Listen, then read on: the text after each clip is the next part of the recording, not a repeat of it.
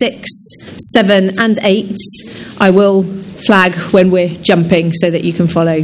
But we're beginning at Genesis 6, verse 9.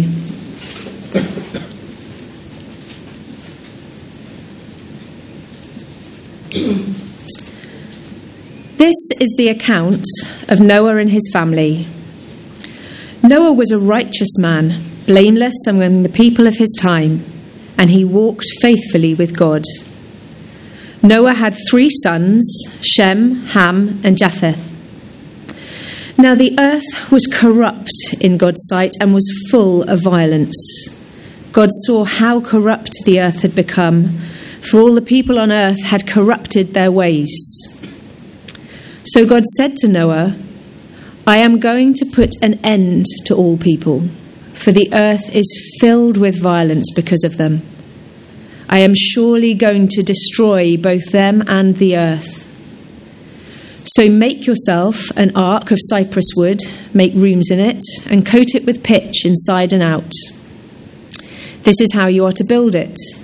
The ark is to be 300 cubits long, 50 cubits wide, and 30 cubits high.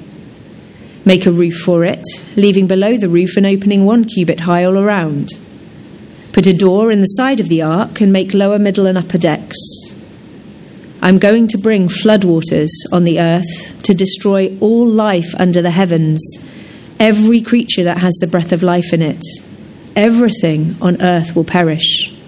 But I will establish my covenant with you, and you will enter the ark, you and your sons and your wife and your sons' wives with you. You are to bring into the ark 2 of all living creatures, male and female, to keep them alive with you. 2 of every kind of bird, of every kind of animal, and of every kind of creature that moves along the ground will come to you to be kept alive. You are to take every kind of food that is to be eaten and store it away as food for you and for them. Noah did everything just as God commanded him. We're going to move now to chapter 7 and verse 20. The waters rose and covered the mountains to a depth of more than 15 cubits. Every living thing that moved on land perished. Birds, livestock, wild animals, all the creatures that swam over the earth, and all mankind. Everything on dry land that had the breath of life in its nostrils died. Every living thing on the face of the earth was wiped out. People and animals and the creatures that moved along the ground and the birds were wiped from the earth. Only Noah was left and those with him in the ark. The waters flooded the earth for 150 days. But God remembered Noah and all the wild animals and the livestock that were with him in the ark, and he sent a wind over the earth and the waters receded. And now if you scan down to over the page, I should say, to verse 18. So this is Genesis 8:18. So Noah came out, together with his sons and his wife and his sons' wives. All the animals and all the creatures that move along the ground and all the birds, everything that moves on land came out of the ark, one kind after another. Then Noah built an altar to the Lord, and taking some of all the clean animals and clean birds, he sacrificed burnt offerings on it. The Lord smelled the pleasant aroma and said in his heart, Never again will I curse the ground because of humans, even though every inclination of the human heart is evil from childhood. And never again will I destroy all living creatures as I have done. As long as the earth endures, seed time and harvest, cold and heat, summer and winter, day and night will never cease.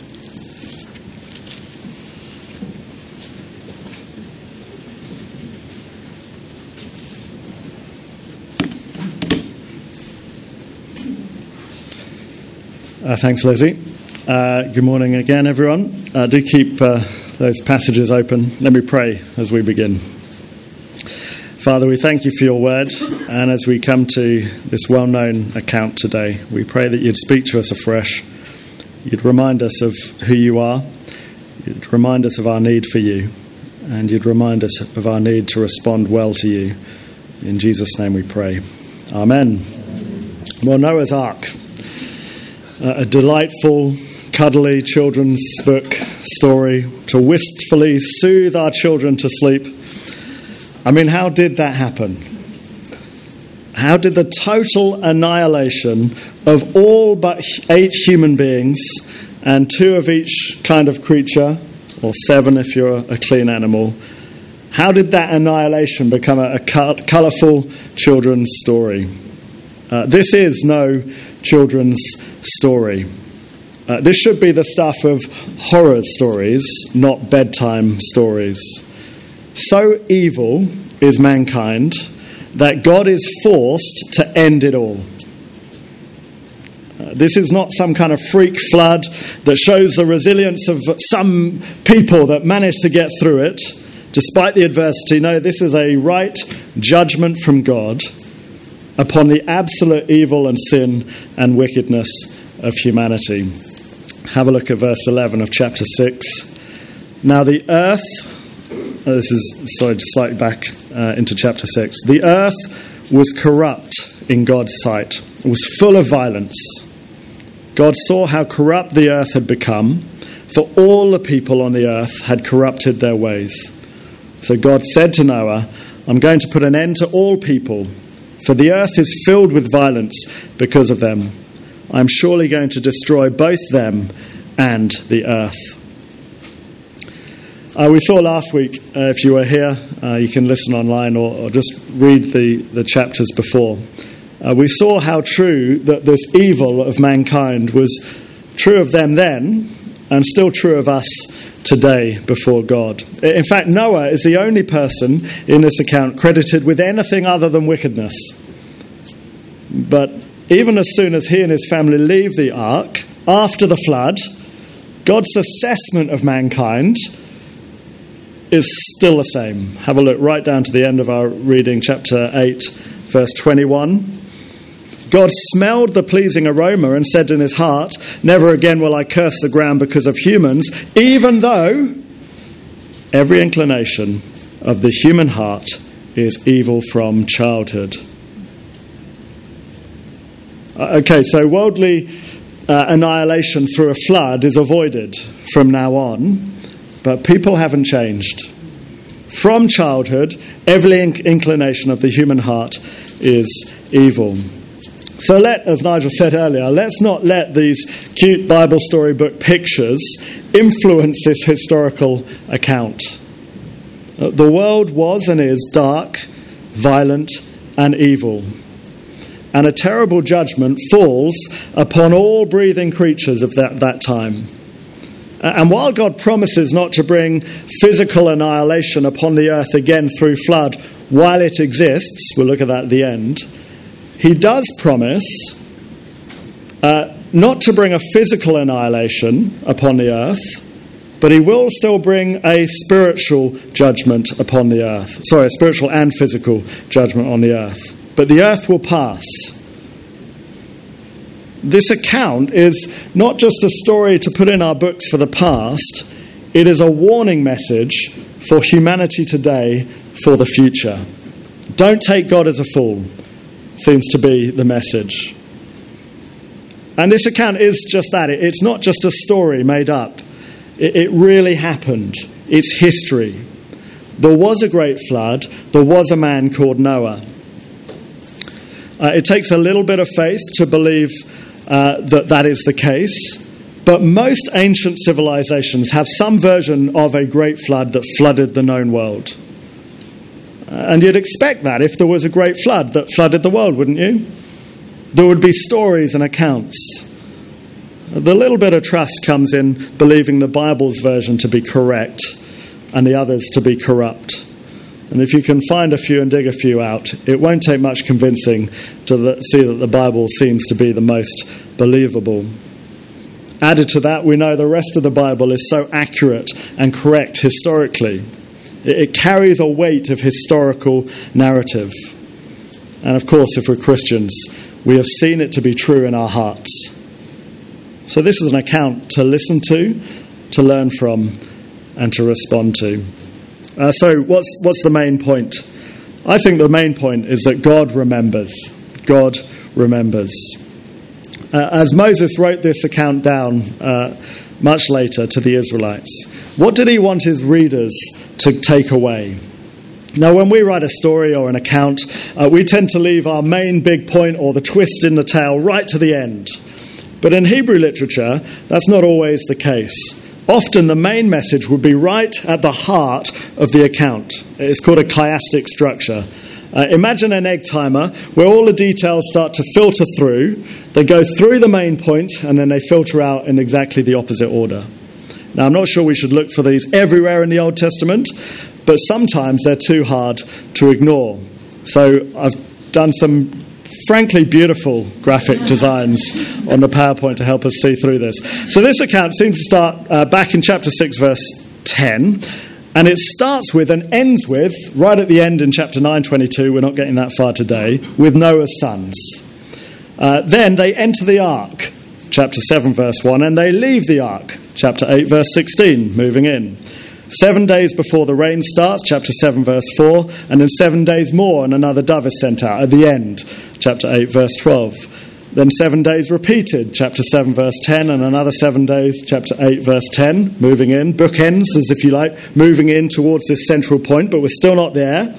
Then God shuts them in, chapter 7, verse 16. And then chapter 8, verse 6, Noah opens the window. Then there's 40 days of rainwater and flooding, chapter 7, 17. And there's 40 days repeated, chapter 8, verse 6. Mountains covered, chapter 7, verse 20. Mountains uncovered, chapter 8, verse 5. You're getting it?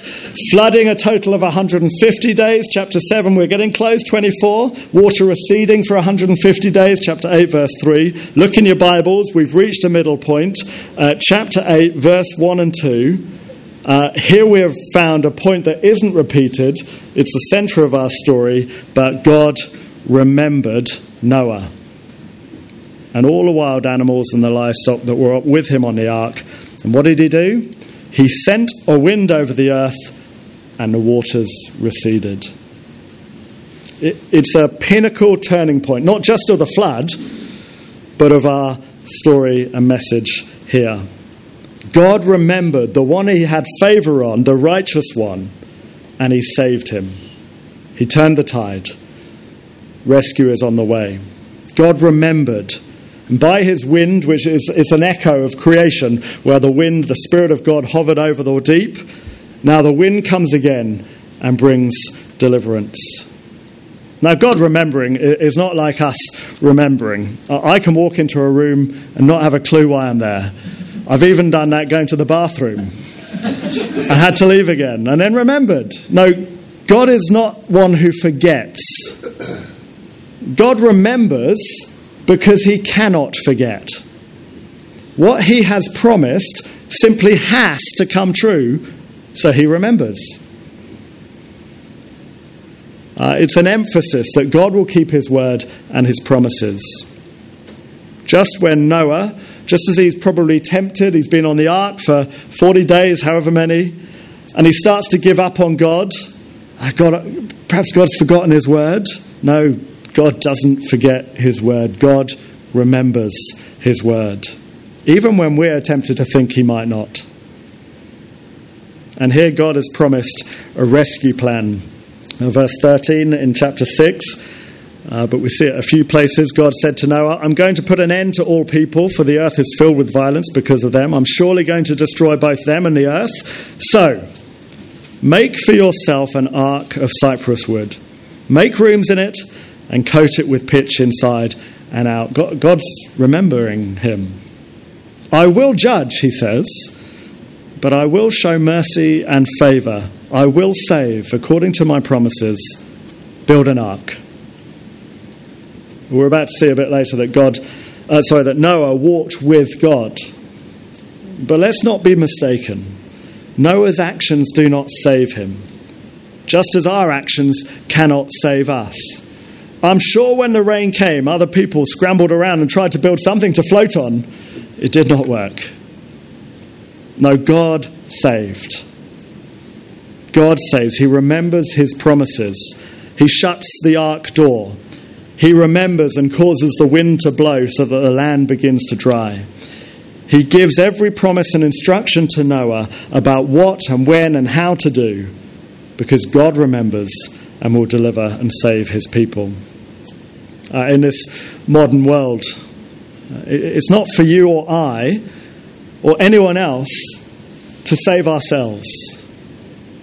There's no one and nothing else to cling to. It's only God's promises in his word and the fact that he remembers that in Christ, Jesus can rescue us. It's our only hope. There's no other way. When we look towards final judgment, or when we're forgetting the hope we currently have in Jesus, we need to return to God remembering. We're going to sing a bit later that we're going to call on God in prayer. Remember your people. Remember your children. And God will. It's who he is. He cannot forget. Now, if God remembers and saves, what should we do? We cling on to that, but it's not just what Noah did. Noah also walked with God. Given a choice of characters in the story as we read through it, obviously we can't be God. Well, we want to be Noah, don't we? There's not many other options. We want to be loved and favoured and obedient to God. We want to know our loving Creator. But what is it about Noah that we want or need to be like? Nigel's already talked about it already. Was he perfect in every way? No. Although he was righteous in the eyes of mankind, verse 9 of chapter 6 is the account of Noah and his family. Noah was a righteous man, blameless among the people of his time. And he walked faithfully with God. He was a good guy. But the description he gets in relation to God is not that he was righteous before God, but that he walked with God. What does walking with God look like? Verse 22 of chapter 6, Noah did everything just as God commanded him. Chapter 7, verse 5, and Noah did all the Lord God commanded him. Chapter 7, verse 16, the animals going in were male and female of every living thing, and as God had commanded Noah, then the Lord shut them in. Walking with God is to trust and obey the promises and the commands of God. If Noah just said, yeah, I believe, I trust you, God, that a flood is coming, but did nothing about building an ark, following his command, well, he'd have condemned himself, wouldn't he? Some say today they believe and they trust in the Lord Jesus for the forgiveness of their sins. But do you walk with Jesus? Do you do anything about it? Do you avoid humble repentance, reading his word, striving to live for him, striving after godliness? Well, if you have no intention to do so, you condemn yourself, don't you? As that reporter in Nigel's helpful illustration showed what he truly believed by his actions. To benefit from God's free salvation from judgment, we must walk with him. We trust his promises and we obey his commands, even when it's hard to do so. Back to Noah on the ark, been on there for weeks and weeks, still stuck on a stinky ark. It's raining, it's miserable, it's dark. Verse 6 of chapter 8, after 40 days, Noah opened a window he had made in the ark and sent out a raven, and it kept flying back and forth until the water had dried up on the earth. Then he sent out a dove to see if the water had receded from the surface of the ground. But the dove could find nowhere to perch because there was water over all the surface of the earth. So it returned to Noah in the ark. He reached out his hand and he took the dove and brought it back to himself in the ark. Noah kept expectantly waiting, didn't he? He still had 110 more days to go because he was on there for 150. And what did he do? Chapter 8, verse 10, he waited. Verse 12, chapter 8, he waited. Did he sit miserably, giving up on his faith in God because his word hasn't come true yet in my timing? No, he kept sending out birds. It's coming, everyone. Don't worry. The new world is coming. Week after week, I'm going to send out a bird until one day it won't return. Trusting the word of God, expectant of the new world to come.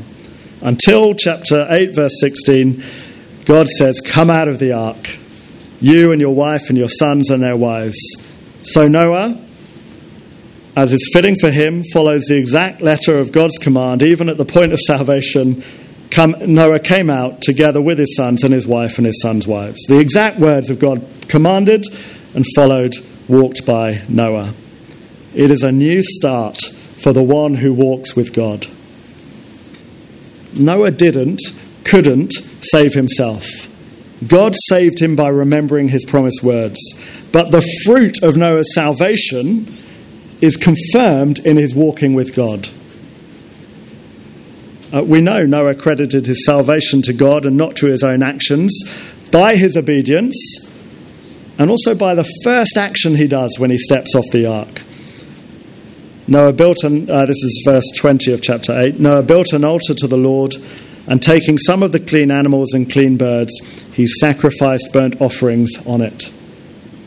Almost every living creature has been annihilated from the earth. God, in his foresight, told him to take 7 lots of clean animals, so that the moment the ark is opened, a right sacrifice, more blood is shed to honour the Lord God. And it's that aroma of that sacrifice that causes God to make that astonishing promise in verse 21 of chapter 8. The Lord smelled the pleasing aroma, said in his heart, never again will I curse the ground because of humans. Even though every inclination of the human heart is evil from childhood, and never again will I destroy all living creatures as I have done. As long as the earth endures, seed time and harvest, cold and heat, summer and winter, night and day will never cease. So, this is it now, people of the earth here today, you and me. As long as the earth endures, verse 22, never again will God bring total annihilation upon mankind. This then is now the time where we can heed and hear God's word, isn't it? This is our opportunity. Despite mankind still, even after the flood, being described as every inclination of the heart being evil all the time, will we trust him and his word? Will we walk with him as fruit of our salvation? Or will we return to live for ourselves? You won't get another warning like this, says God. He's promised you won't get another warning like this, God said. The rainbow will remind you, you won't get another warning like this, says God in his word. And the New Testament is very clear that in the end, Christ will return. And this account of the flood is to prepare us for it. It's like a modelling, if you like, of final judgment, where a completely new world will come. The new world will not be washed by water and cleaned. No, it will be destroyed by fire, as long as the earth endures, but it won't endure forever. It will be destroyed by fire, recreated by God in absolute perfection. This was a physical judgment. The next will be spiritual as well. And so we read in Matthew 24:37, Jesus himself says this, as it was, it's on the screen, as it was in the days of Noah, so it will be at the coming of the Son of Man. For in the days before the flood, people were eating and drinking and marrying and giving in marriage, up to the day Noah entered the ark. And they knew nothing about what would happen until the flood came and took them all away. That is how it will be at the coming of the Son of Man. 2 men will be in the field, one will be taken, the other left. 2 women will be grinding at the handmill, one will be taken and the other left. Therefore, keep watch, because you do not know on what day your Lord will come. But understand this, if the owner of a house had known at what time of night the thief was coming, he would have kept watch and would have not let his house be broken into. So you also must be ready, because the Son of Man will come at an hour when you do not expect him. Who then is the faithful and wise servant, whom the master has put in charge of the servants in his household to give them their food at the proper time? It's dramatic. It will be good for that servant whose master finds him doing so when he returns. Truly, I tell you, he will put him in charge of all his possessions. But suppose that servant is wicked and says to himself, my master is staying away a long time. And then he begins to beat his fellow servants and to eat and drink with drunkards. The master of that servant will come on a day when he does not expect him, and at an hour he is not aware of. He will cut him to pieces and assign him a place with the hypocrites, where there will be weeping and gnashing of teeth. This is not a children's story. Don't take God for a gullible fool. Next time, we will get eternally what we deserve. Be ready for Jesus, for his future return. Be like a watchman. Be like a faithful servant, so that even when his master is away, is busy serving and walking as Noah did for him. We do as Noah did. We walk with God. We're not earning our salvation. That is God's work, God's gift. But if he has given that to us, the fruit will be seen in our lives as we strive to walk with him. We will show our trust in God by believing his promises from his word, by believing his promises of salvation through and in the Lord Jesus. And we will live for him, believing that he will judge, believing that only he alone can save. Not this time encased in wood as Noah was, but this time through the Saviour hanging on a piece of wood. The one righteous man, Jesus, satisfying the wrath of God, the right wrath of God that we've seen in this account, so that he can then look at those who trust in him with favour, as he did with Noah. When we trust in Jesus, we believe his promises of freedom from judgment. When we put our trust in him, we obey his commands to repent, to turn from our sin, to walk in obedience to his commands as best as we can. Not to be saved, because we are saved. We wait patiently. We open that window of hope. We send out birds every week of prayer. Come, Lord Jesus, dry up this evil and barren land. Bring your new creation. I'm ready, I'm waiting, I'm walking with you. Return to us, Lord, so we can join you in the new world that you have perfectly and eternally created, so we can enjoy you forever. It's exactly what Noah did. Hebrews 11 verse 7 makes this comment about Noah. By faith, Noah, when warned about things not yet seen, in holy fear, built an ark to save his family. By his faith, he condemned the world and became heir of the righteousness that is in keeping with faith. He was warned. He heard God's word. He had faith in it, which simply means to believe what you haven't seen. He had a holy fear of God's right judgment. And so he obeyed. He built an ark. He trusted. He walked with God before his own understanding or his perception of the world around him. And what did he receive? He received an inheritance. An inheritance of what? Righteousness. He received what his faith made him in Christ. He became an heir to his righteousness. We may not be righteous, nor was Noah before God, but through faith in Christ, we walk with him and we receive his righteousness. Noah didn't earn salvation. He demonstrated he had salvation through faithful walking. And in return, he enjoys the righteousness of Jesus with him forever in the new creation to come. Are we ready? Let me pray.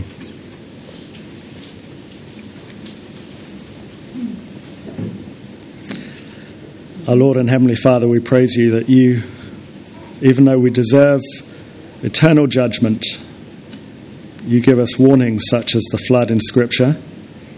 Give us warnings such as your promises of judgment throughout the Scripture.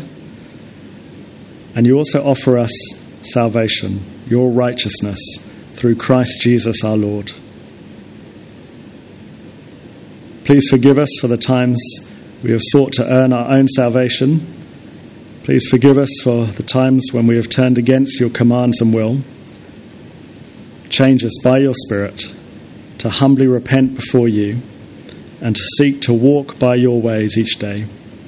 And may we cling to Christ as he hangs on the cross to take our rightful wrath upon himself, so that we may inherit his righteousness and live in glory with you now and always.